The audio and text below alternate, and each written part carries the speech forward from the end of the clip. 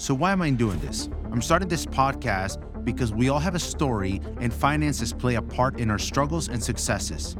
If we can learn from the many mistakes many others have made, we can make sure that more of us are successful. Like the quote says, to increase the chances of success, we must increase our failure rate. To be honest, I failed a ton. I will bring people from all walks of life, but mostly service members. If you have a story you would like to share, do not hesitate to reach out. From the go, like and subscribe to this podcast so many others can benefit. Welcome back to Financial Enabler Podcast. Today we have Swampy, quite possibly the most prolific EOD tech or bomb tech in the Ukrainian conflict. If you've probably found him in social media, it's Bring Me the Swampy. This guy's doing awesome stuff. Everybody that is in the business talks about him. And if you're a service member concerned about what's actually going on in the conflict, that's where we're going to get to. So, Swampy, how you doing, man? Very good. Thank you very much for having me on. Dude, this is it's great. It's an honor, man. I've been following you for a long time, and you're doing awesome stuff. And it's so funny. I remember being in team rooms and being like, "Oh man, look what this guy just did." You know, it's just crazy. So you're doing awesome stuff. With that, I want to get right to it. What is your main concern with the UXOs and mines in Ukraine right now? Right now, I mean, the situation in Ukraine in regards to mines and UXOs, I think a lot of people have to remember and look back the fact that this conflict started in 2014. So we've had UXO and landmines in the ground and on the ground since 2014. Prior to that, obviously, you had the Second World War as well. So we still have World War II ordnance on the ground. Oh, wow. But if we're going to fast track to, obviously, the full-blown invasion from Russia last year in February, just the sheer volume of artillery and mortar alone that's been used along the front line and all across the country, anywhere where the conflict has been, they're just levels that haven't really been seen in Europe since World War II. There's no other conflict that I can think of, or from speaking with other friends and colleagues that they can think of. You know, it outweighs everything. That's crazy. And how is it because like you said, volume is a bigger problem, right? Like, yeah. You know, did you ever do any of the Afghanistan, Iraq deployments or did they ever do any of that? No, I didn't. No. Great. Probably a better thing. So to me, I just think of, we went from the sheer volume of IEDs, which is one thing, but it became very repetitive, right? But the volume that you can put in via artillery and mortars is exponentially higher. So there's a much higher chance to get hurt, I can only imagine. And how is it affecting you guys on the counteroffensive? What are you hearing from that? I mean, the effect on the counteroffensive has been massive. And I try to play devil's advocate and look at both sides of this. Both sides are in a position where they really can't move without the chance of losing heavy amounts of personnel and vehicles due to the mine threat.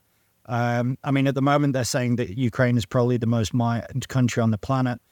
Well, if we take into account that they said that it used to be either Afghanistan or Burma, Burma, they reckoned, was somewhere around 6.5 million landmines as a rough estimate. Now, this is only off the top of my head. It's not written down anywhere.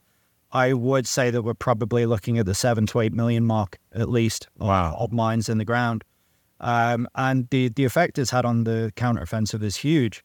Right. Because there's been so much fighting on both sides and so much laying, and that is on both sides, whether it be defensive mines by the Ukrainians or offensive and nuisance mines by the Russians that have then turned into defensive belts. Up and down the front line now, we're looking at a stretch between 1 kilometer to 3 or 4 kilometers wide, which is just mined. And the mapping, there is mapping that's starting to come up now that the Ukrainians have managed to make some pushes in the counteroffensive and take positions where they've managed to secure Russian mapping. But by no means does it cover all the mines around. Wow. And with that, what you just said is something that I don't think we've put enough thought into it. How many mines, so how many are the Ukrainian forces dealing with a lot of Ukrainian mines and a lot of Ukrainian UXO as they're starting to push on the counter? Yes. Yeah. So that's something that we often negate, right? We always expect to deal with the adversary's ordnance, and all of a sudden you're dealing with your own. Granted, while you may have the solution to it, it doesn't totally negate the risk of the job. Exactly. Now, on people, how much stuff, or what can you share? How much work is being done by either no personnel with no EOD training or very little EOD training? I would say that 60 to 80% of the people that are clearing mines and UXO on the front line are doing it on a base amount of a month's training, if that. Wow. As much as it pains me to say it, a lot of that training is quite questionable. Really? So we train a lot of units up and down the country, whether it be Army, National Guard, territorial defense units. And we try to get a minimum of a week with guys. And for that week, it is basically just mine risk education, mine awareness. Wow. The basics of DEMS, if you do find stuff and you are able to deal with it, it's a victim activated landmine. It's not seismic. It's not acoustic. Anything like that, we just teach to mark and avoid if we can. Even just being able to get access to a unit for a week is very, very hard. Really? A lot of the time, these units are being rotated off the front. They might only have a maximum of a week off before they get sent back to the front line. So you're getting guys straight off the front line.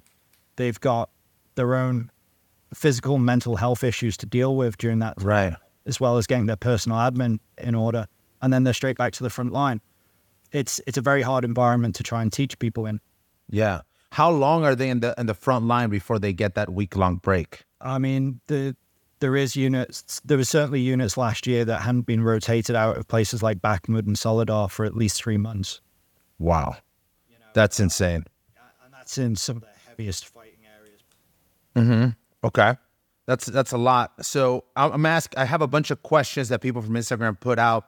And so this guy asked, why the lack of pull lines, right? And maybe this is something that he hasn't seen. Are you guys teaching the hook and line methods? And are you teaching that at the lowest level? So this is basic. Oh, yeah, it's absolutely basic. Because of the sheer amount of booby trapping that goes on in Ukraine, we do not physically manhandle anything. UXO, it's a bit different. Okay. If you can take a look at it and you believe it's safe to move, then that is on the head of the person that's moving it. Right. When it comes to mines, there's so much booby trapping now.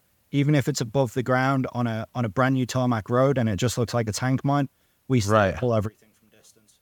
Really? Okay, that makes sense. Yeah, I mean, if you take like the standard Soviet tank mine, the TM62M or the TM62P, when we pull them, we won't approach them until we've done at least 2 or 3 rotations and been able to flip that for a number of axes because of the way they're being booby trapped.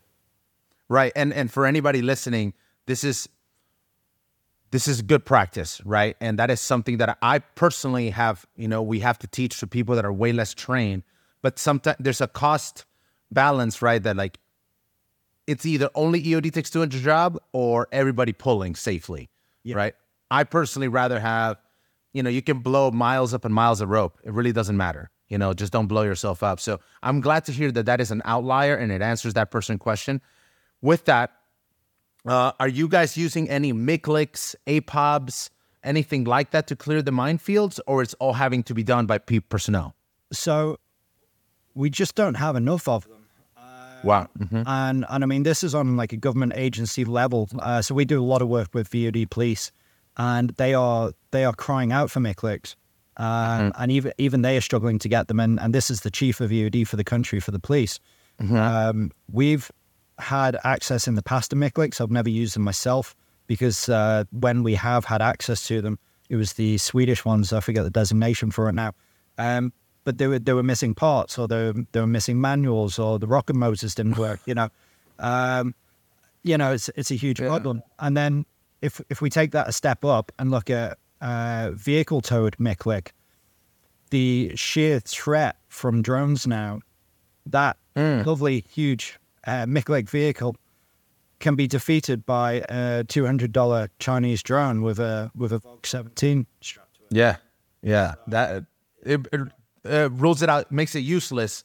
And to your point, I always laugh about this. I've been to South Korea and in the Philippines shooting South Korean and American MICLICs, and there's always a misfire.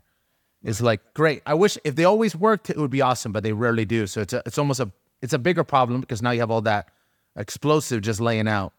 Yeah. So I mean, just to add on to that. Yeah. What we've had to resort to now, when I was back in the country in July, we were just working with one of the main units making the push in and around the back motor Solidar area. And what we were having to do with them was a pile of testing on a range. And we were literally taking 50 grain primer cord and braiding it with 3 strands and strapping a water bottle to the front, and just how far can you throw this? Yeah, that works. I mean, that's what it's come down to at this point. It's all very well people saying, but Ukraine's getting millions of dollars worth of demining equipment. Yeah, but that's big machines. It doesn't go to the combat engineers that are trying to batter their way through the front line right now. Yeah, and I actually just saw through our contact Flanders, I saw that new tool that you guys got that like unscrews the fuse and pops out the mine out, and coming like a rocket wrench or MIW, sorry. And I thought that was like, this is one of the coolest tools I've ever seen. I could literally teach an infantryman to use this. It's like, bro, just go put it on, unscrew it, you'll be fine. Leave it there for a few hours. If it's still happy, then I'll go blow it up. But that's really cool. Are you guys getting any other tools that are practical for maybe mine clearing or explosive defeat while under fire? Are you guys doing anything under fire? So I've not had to in a while. I was doing stuff towards last winter, the end of last autumn, working with a unit outside of Crimea. And we were fortunate in that sense. We were getting shot out with cluster munitions every day while we were clearing, but we were in the forest, so it was a catch-22. It's a bit scary at times because they were making quite big pushes from time to time in the forest, but at the same time, it did give you a little bit of overhead cover from drones. Right. But that's the closest I've been to in a while for actually having to clear under fire, and it's certainly not been making assaults onto positions. It's one thing when I came back into Ukraine last February when the invasion happened, I have tried to predominantly stick to only doing EOD and not being involved in the fighting as much as possible, because I do believe I have a skill and the background knowledge from the country to be able to just try and train as many people to do their job and keep their legs. 100%. Swampy's not valuable shooting people, I'm too old for it. Yeah, you're better off doing the EOD work, which is good. And for that matter, man, I have plenty of friends that have had to do things under fire, but I don't have a single friend that's had to deal with cluster munitions under fire. So, mad props to you, man. That is, I'd rather be shot at than get cluster munitioned. And what's the dud rate? Are you guys seeing an incredibly high dud rate from the Russian munitions? So from the Russian munitions, the dud rate is huge. Even with stuff that's got a self-destruct mechanism, it's absolutely horrendous. A lot of us. Wow.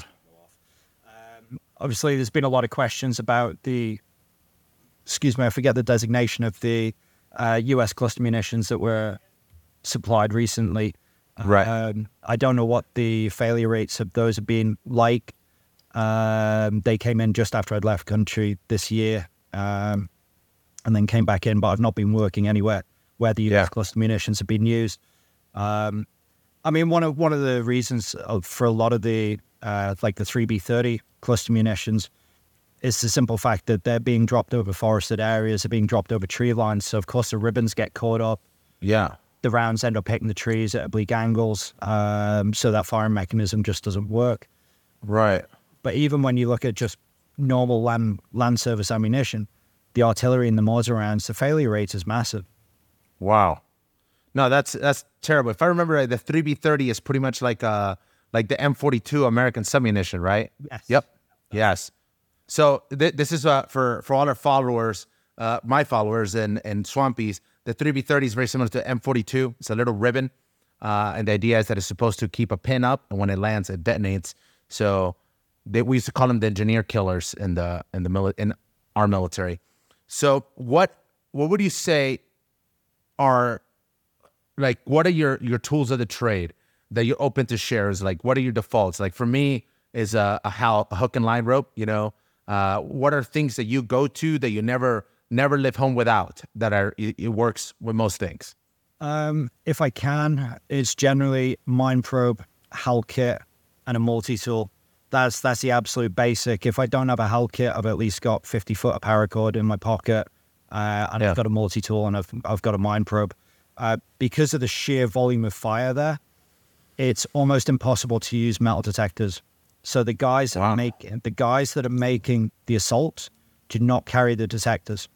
They will not carry them because for the weight of, say, the 6 or 7 kilo detector, they can carry another 6 or 7 kilos of plastic. Right. I makes sense. Whatever they don't use to dem mines on the route in, it then just starts getting used for chucking in bunkers once they make the assault. Right. No, it's a good point, right? We always negate like, I'm gonna carry this tool until it's not a valuable tool, right? You're better off using your eyes, and that makes perfect sense. How many are in this? I'm assuming the guys on the assault are, much younger fellers. Are they mostly engineers, or you have plenty of EOD techs doing the work also? No, I mean the Ukrainian military, as far as I'm aware, only has a very, very small detachment of EOD. Everyone else is combat engineer. Okay. So the combat engineers and the sappers, the guys that have been doing it for at least a year have their head screwed on now. We go back and do kind of refresh courses for them and stuff, and try to give them different ways of doing things. And some stuff they will look at and go, oh, that's a great idea, we'll do this. But other stuff you can see when you're teaching them, they're like, it's not applicable. Yeah. I'm not there to try and teach them this is IMAS standards, or this is UK standards, or this is US standards. Once you start doing that, you can tell them anything. You can tell them the moon's red. The second they go back to their unit, they will just continue to do what they do. So you have to work around these guys and to give them the best fighting chance, really. Yeah. A lot of these guys, even the sappers, a lot of the guys, they won't have a hull kit each. A lot of them don't have mine probes. The bulk of this kit they're having to buy out their own pocket. Yeah. And the idea of having a Z-Bolt CZ trip wire laser, it's out of the question for them because they're a couple of $100. Right. Some of these guys are only earning maybe $1,000 a month. So it's a lot. Right. And it's funny how it all comes back to this. Obviously I'm the financial enabler, and the money is my thing. And I always wonder at the economic impact on the nation and on the people. You just said that, like, they're making $1,000, and I'm sure they have families to feed.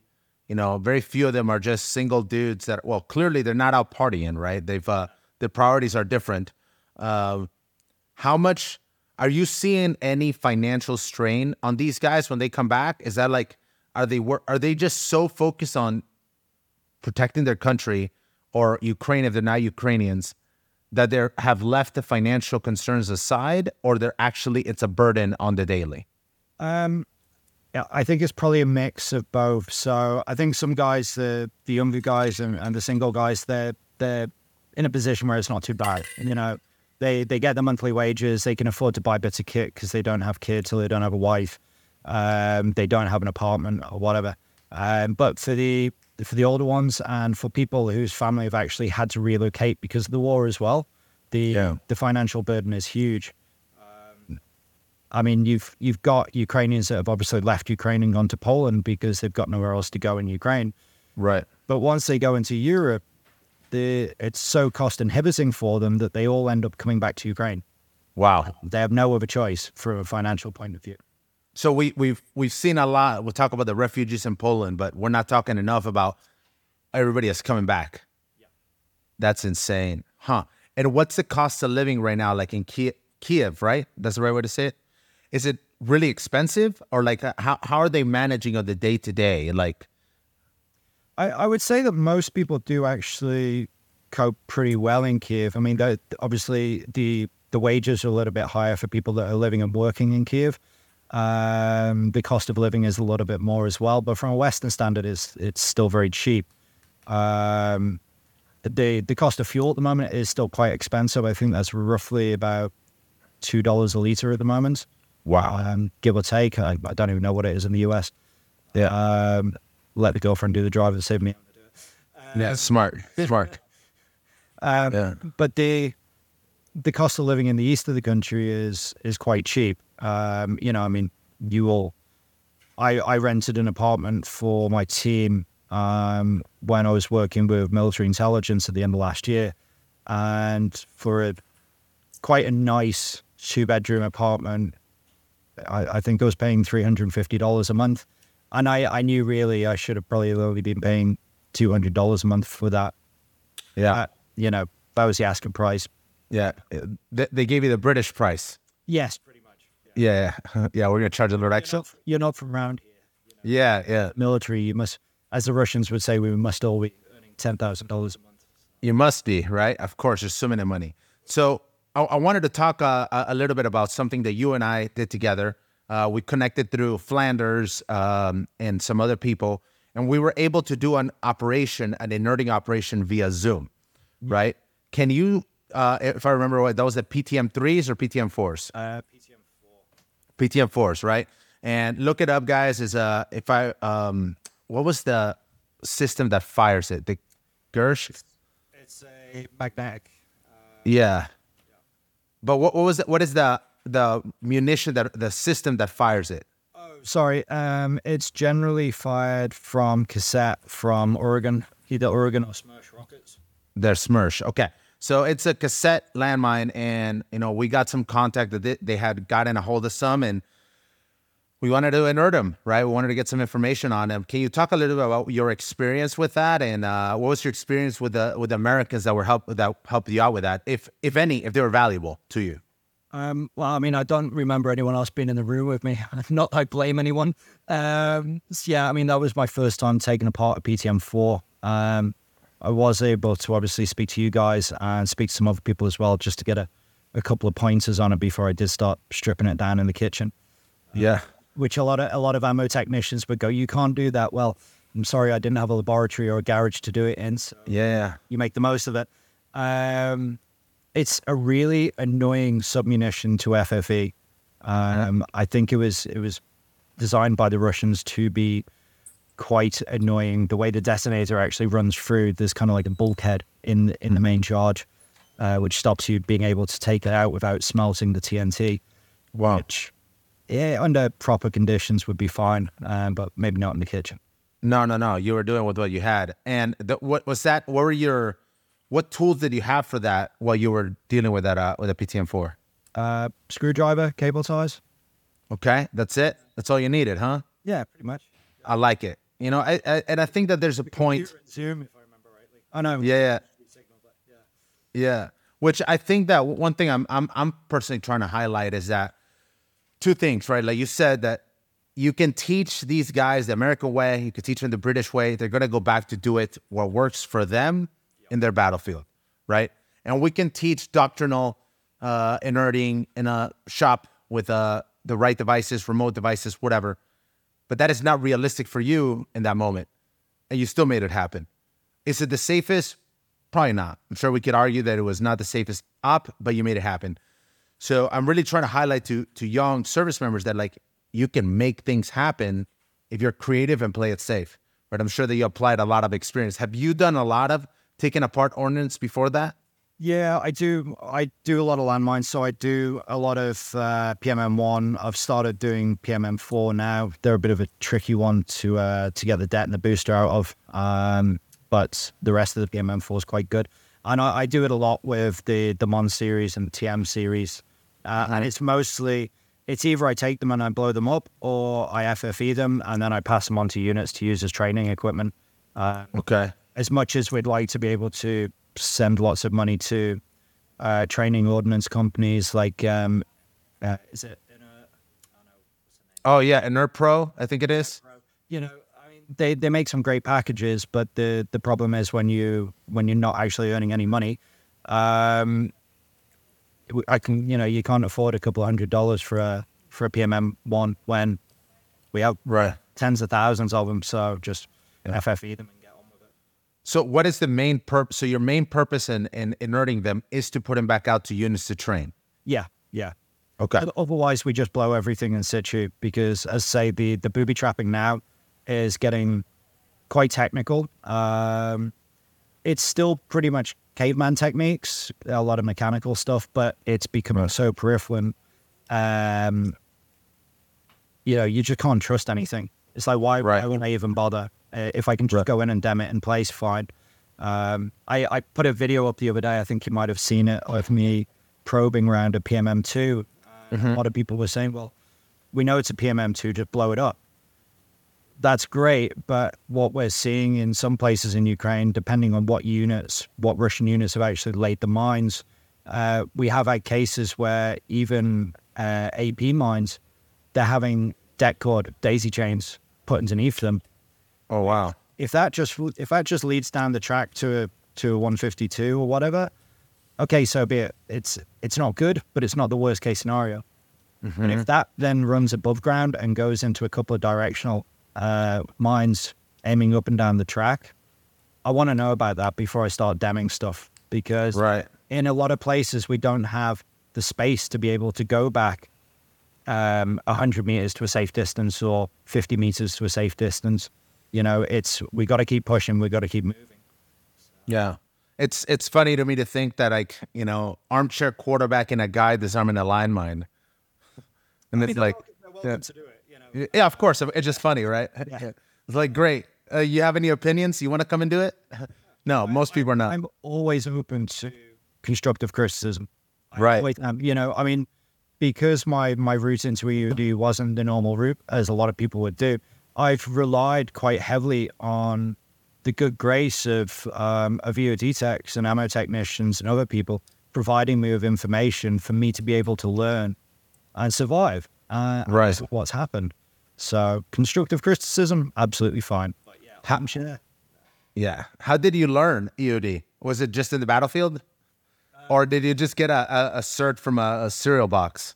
Oh, no, I got a hurt locker, You just put it on replay, right? Yeah. Just play it in my sleep, Yeah. VR headset on. No, so I joined the British Army in 2000, but I busted my knee, and I came out in 2001. I was quite annoyed by that. But to be honest, if I'd have stayed in the British Mail, I probably never would have gone down the EOD route. It wasn't something that I even thought about at that point. But I started getting involved in Southeast Asia, in Myanmar, with the Karen National Liberation Army, Karen National Defense Organization. Met a couple of old 80s, mid-80s, late 90s mercenaries that were there, mostly Australian, a couple of Germans and a Brit. They very kindly taught me a few things about explosives and mines, and that carried on there for a number of trips that I went back over into Karen State. And then on my second to last trip, I met with a British EOD tech that used to be the country manager for a lot of humanitarian mine action organizations. Okay. And he was in country as well illegally, but he was setting up a mine clearance project out of his own pocket in 2 villages. And I just saw the need for what they were doing. And because I'd been into country before and had a bit of a better understanding of how slow things go as a start, I stayed on with them and just said, look, will you teach me everything you know? And so we spent 6 months on the first project, cleared 2 villages. I've been back a couple of times since then as well. And then I got heavily involved with Ukraine in 2014. Wow. That's awesome. So no true classroom.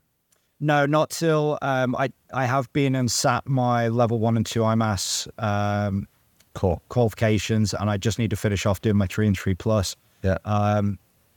At the moment, it's not, although it's nice to have those qualifications, they're not completely applicable with the work that I'm doing in Ukraine, because the work I cannot clear to IMAS standard.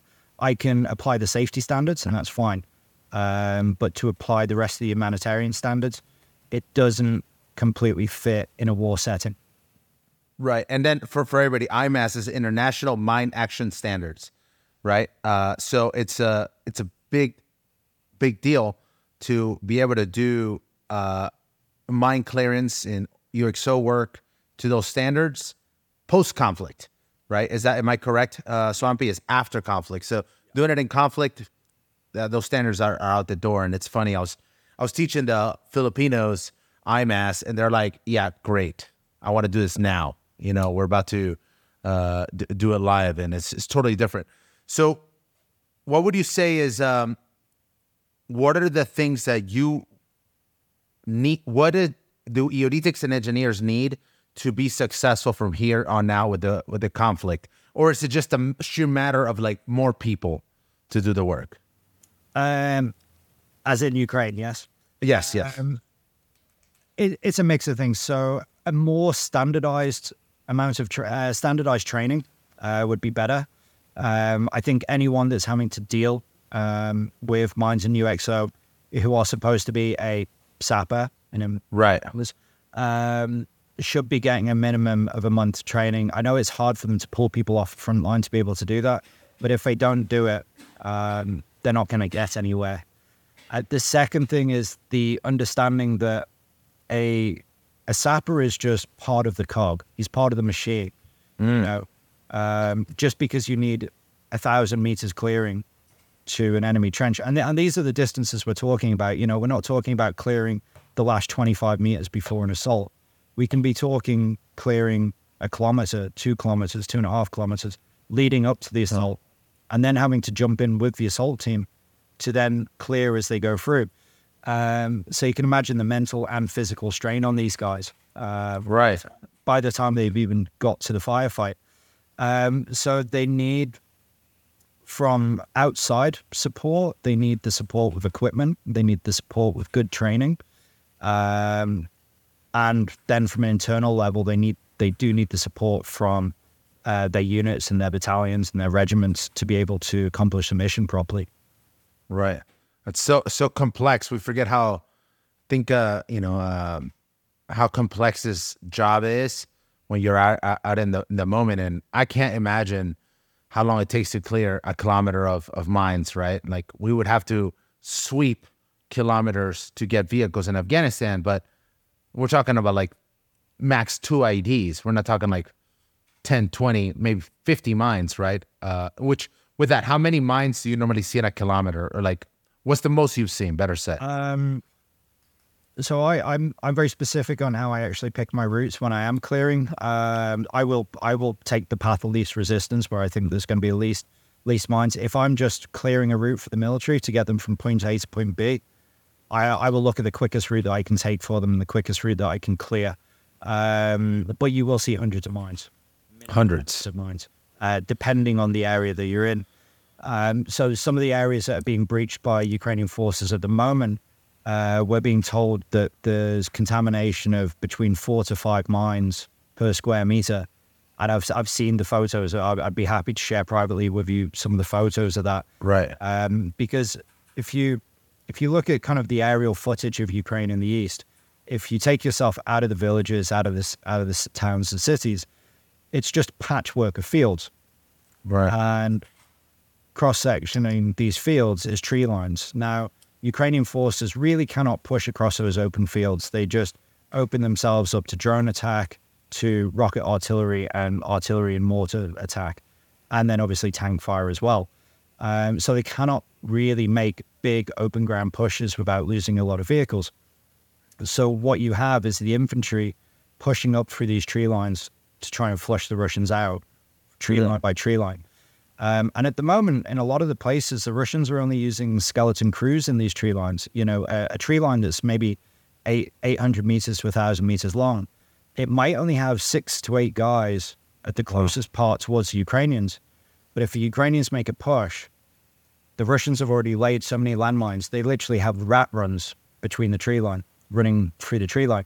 And as they pull back, they will have caches of PMM2 or PMM4 in rucksacks, and they will just litter them as they go. And they're only surface laid, but that's all it needs. It's all it needs to be.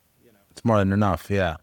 And I'm sure that there's plenty of infantrymen stepping on them, though like it's pretty obvious to see it. But in that moment, you're focused on shooting or following a guy, which is that's insane, right? We talked in Afghanistan back laying IEDs, right? I've never had to deal with backlayed PMNs. Sounds way worse. You know, I don't want to deal with that.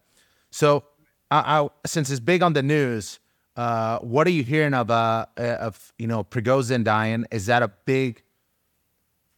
big boost of morale for the Ukrainian forces and the allied forces that are there? Or is this just part of the cog, if it's true at all? I mean, given that today, I don't know if it's still today in Ukraine at the moment, but it is Ukrainian Independence Day. I think it's an absolutely fantastic thing. Yeah. Good. I wish it could have happened a bit sooner, but there is always, I do like to play devil's advocate. There is always in the back of my mind going, is it real? Is it just him getting a retirement policy effectively? Yeah. I mean, there is always two sides to it. And even if they turn around and said, oh, here's the DNA evidence, well, how the hell am I supposed to know? But I'd like to think he's dead. Yeah. The only question now is what will happen with Wagner, because Putin and Russia will not want Wagner to go away. They've been doing a lot to bring in money from places like Africa, from guarding mineral resources and oil resources. So I don't think Putin would want to see Wagner gone anytime soon. Mm-hmm. But having a change of leadership would be helpful to the Russians at this point. Yeah. Yeah. With that, have you noticed because again, I've never spoken to anybody about this. Is there a drastic difference in the quality of fighter from Wagner compared to the regular Russian army? Yes. Yeah. Wow. Definitely. Wow. That's it. I mean, the as far as we're aware, the paid soldiers of Wagner, not the ones that are dragged out of the prisons, but the ex-Russian Marines and the ex-Russian paratroopers and FSB guys and people that had joined on to Wagner were being paid good money. Wow. Good reason to fight. Right. From a financial point of view, yes, it's mercenary work, but mercenary work, private security company, where do you find the balance, you know? But the quality of their fighters, I do believe, was much better than what the Ukrainians are dealing with the Russian army. They certainly seem to be able to take ground back a little bit better now. So we'll just have to see what happens, really. Yeah. Are the mine TTPs about the same amongst Wagner and the Russian army, or can you guys tell a difference? You know what? A lot of the time, there's honestly no rhyme, no reason to how a lot of the mines are laid. If we look at the, I don't know if I'm allowed to swear on this or not. If we can. Okay. If we look at the absolute clusterfuck, which is the line right now. Sorry, that 1 to 3 kilometer kind of strip of no man's land. It's offensive mines, it's defensive mines, it's nuisance mines, it's cluster munitions. It's the odd, it's booby traps, and there will be the odd IEDs mixed in with it. And there's no true mapping to this. It's just chaos. Wow. Thankfully, one of the things that is actually working now is thermal drones on like DJIs. It's something that myself and my team are looking to try and get at the moment, because for stuff that's surface laid, it is actually working really well. It's nice. But then if we look behind the Russian front line at the moment, and all the way back to where the main Russian lines are dug in, this is where you do start to see more standardized minefields that have been in place. And there is a couple of Russian mine maps that have been found. I do have copies of them. And these are, they're proper produced mine maps. They give you the grid references. They give you the type of mines that have been put in, the amount of mines that have been put in. And I'll send you a picture privately, and the numbers are staggering. I mean, one of these maps, it doesn't show a huge area. It's maybe 5 by 3K, I think. I've not had time to actually properly look at the map, but in that area alone, there's 16,700 TM62s alone. That's just one map. And that's one type of mine. There's like 10 different mine sets on there. That is insane. Yeah, it's crazy. Yeah, how do you can't even compare that with a bad day in Afghanistan with 20 IDs. No, Like, I mean, there was an interesting bit of TV footage put out not so long ago, and it was Ukrainian soldiers being trained on the Leopards in Germany. And they were being interviewed by a news crew, and how did they feel about the training? And the Ukrainians said, well, the tank training is fantastic, and we're really, really grateful. Thank you very much. However, when we asked the Germans, what do we do about the minefield? How do we go across the minefield? The Germans just told them to drive around it. It's like, don't think you fully understand the situation on the ground here. It's almost 1,000 kilometers of minefield up and down the front line. Yeah. There's no going around it. No. Yeah. That is insane. Now, on the projectiles, guided missiles, what are your TTPs with those? Are you just trying to blow in place, remote move them to a better place, or are you guys having to render safe a lot? It totally depends on the state of the fusing.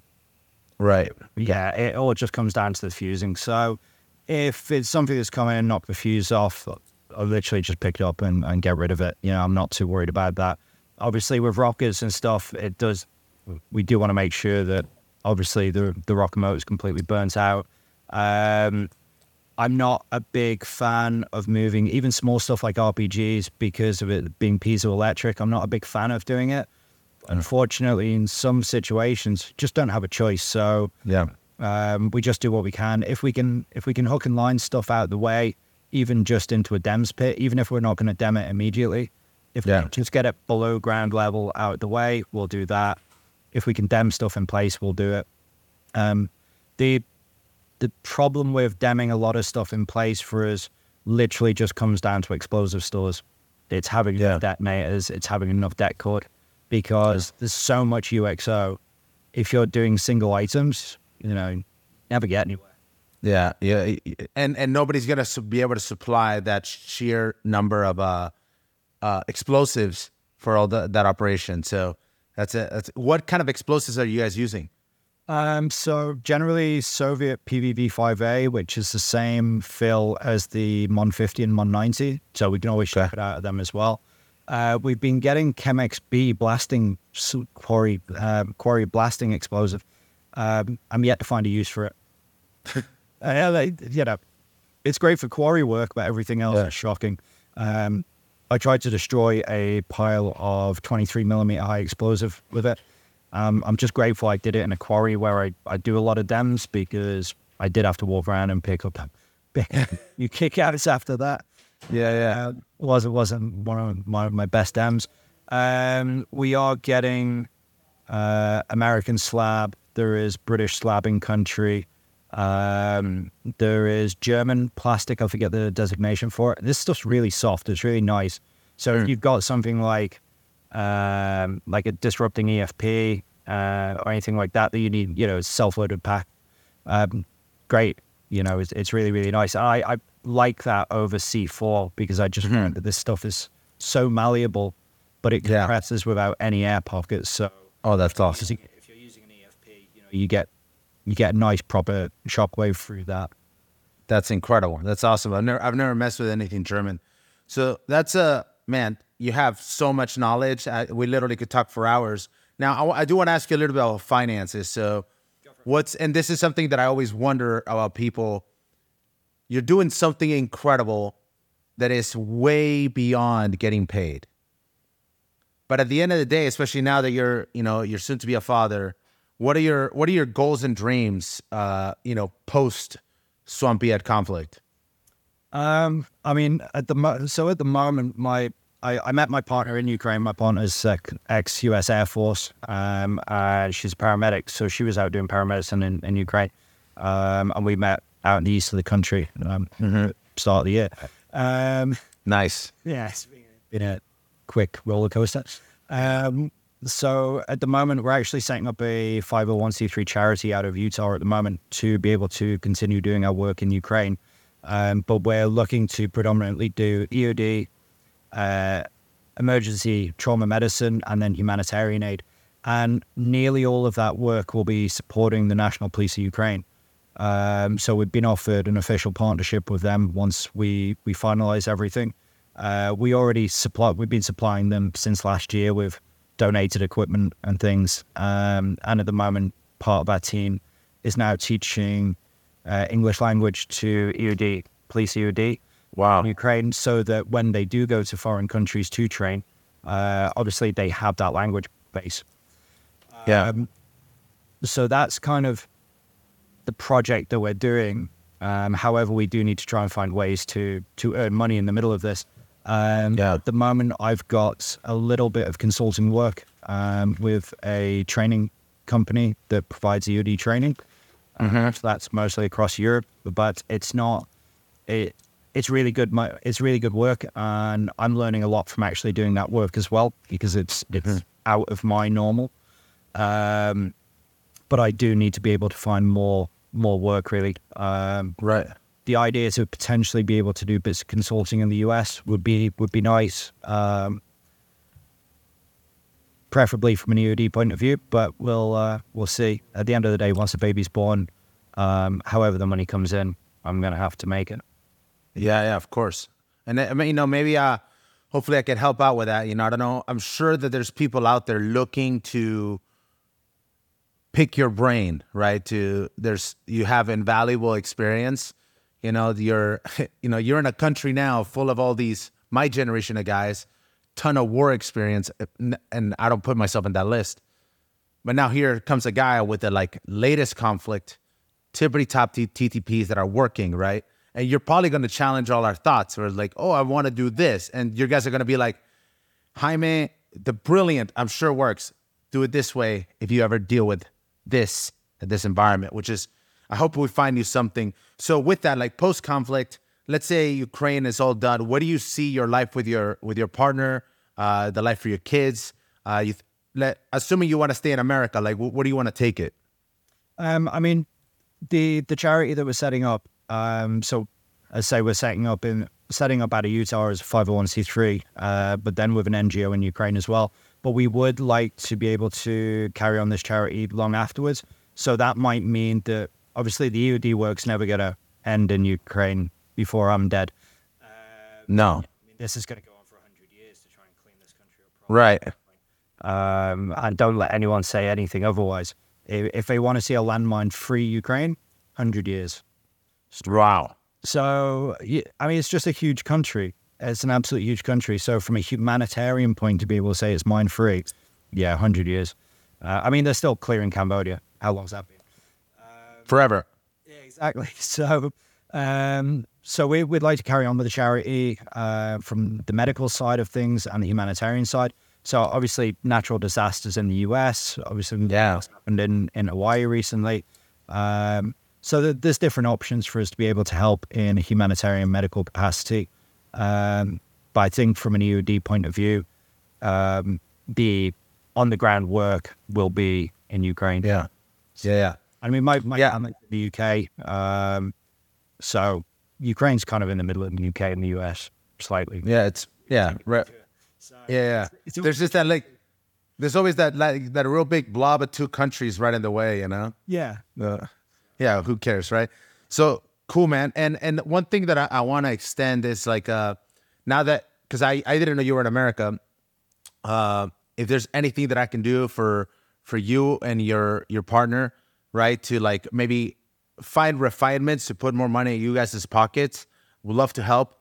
And the ones at 501c, I'm definitely going to push it hard. But as you know, my mission, especially with your partner being former Air Force, is truly about how do we maximize service members' wealth, right? And how do we make sure that I can either put more dollars in your pocket, keep less dollars out of the government's pocket, so that you guys can live the life that you dream of, give the kid the life that you guys dream of for them, and ultimately make that massive impact, which I just realized something, and I'm going to tell you, I was trying to ask you a financial and life goal, and everything came back to 501c3 in Ukraine.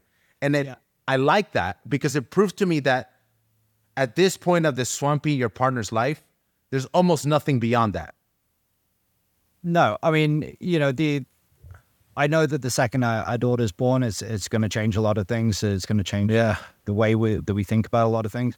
The most important thing in our lives will be her health. it's helping her happiness, and that is the most important thing. But as a realist as well, we also need to look at what makes us happy, what brings us as a family. Oh yeah. And that is helping other people. So. Yeah. And I love that because being in the world of finance, I'm fortunate to talk to a lot of wealthy people. And all of them totally agree. The most important thing is giving value.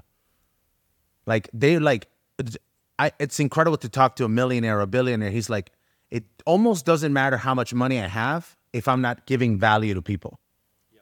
And again, they've done a lot of work to get there, but you have now the value, right? So now if you had $1 billion, you would just have more impact, right? Maybe train more EOD techs, who knows? Which is incredible work, man. And I feel very fortunate that I was even connected with you way back because you're doing awesome stuff, and hopefully I can help your 501c3s and help you make that awesome change for let's say not even for Ukraine or against Russia, just for the well-being of people, right? Yeah. Like that's yeah. If the war finishes tomorrow, it's outside of the people that are actually clearing up the landmines, it's the families and the kids that have to deal with this. Oh yeah, and I'm sure there's a lot of Russian men that are like incredible people that are just stuck in this problem. And it's, I can't imagine what it's like for these countless mothers and wives to be like, oh yeah, I'm burying another son. Oh, here comes another Ivan that we just had to bury. And it's like, nobody really wants that, right? It's, so yeah, any final messages that you want to send to your audience? You know, you have a big following. Any messages that you want to send for young service members that are watching the war or that you want to share with? Yeah, a couple of things. I think firstly, just thank you ever so much to everyone that has supported us over the last year and a half, and the people that have supported and followed me ever since 2014, 2015. Without your support, I would never have been able to have done a lot of the stuff I've been able to do to help Ukraine. I'm very grateful to the people that haven't supported me but have helped Ukraine, and that doesn't matter if it's people that have sent tens of thousands or millions of dollars worth of equipment or $5 worth of equipment. Every single little bit helps, Big thank you to all the serving and ex-serving members, especially the EOD techs and the combat engineers. Your information that you've passed on and your abuses has all been taken very well. Yeah. I'm grateful for all of it. Yeah. Even the abuse, something keeps me giggling at night, when I'm having a shit day. I am really grateful for that support. We would always be grateful of more support. If anyone that's listening to this at the moment is in the US or anywhere else, if you have access to kit, old kit, spare kit, or if your unit has spare kit or old kit that they are willing to donate to the Ukrainian military or the Ukrainian police, I can help facilitate that on an official level, government to government level. Or just on a private if you just have a couple of bits of kit that you want to pass on. Wow. Lastly, to the guys that are serving at the moment, if you're serving with an EOD unit or a combat engineer unit, I would strongly recommend paying attention to what's going on in Ukraine. One day this war will finish. If Western forces will then be invited to go to Ukraine to work on the ground to help support Ukraine, you're going to be there. You're going to be dealing with this. Yeah. The flip side of that as well is one has to remember that the conflict in Ukraine is drawing a lot of people in from both sides of this conflict as volunteers. Not all of those people are going to Ukraine or going to Russia to fight in Ukraine with the best intentions. So the potential, certainly in regards to things like IEDs and booby traps, for them to start showing up in other places in the world or even back around our own home countries is very likely. So, yeah, take notice and, learn as much as you can.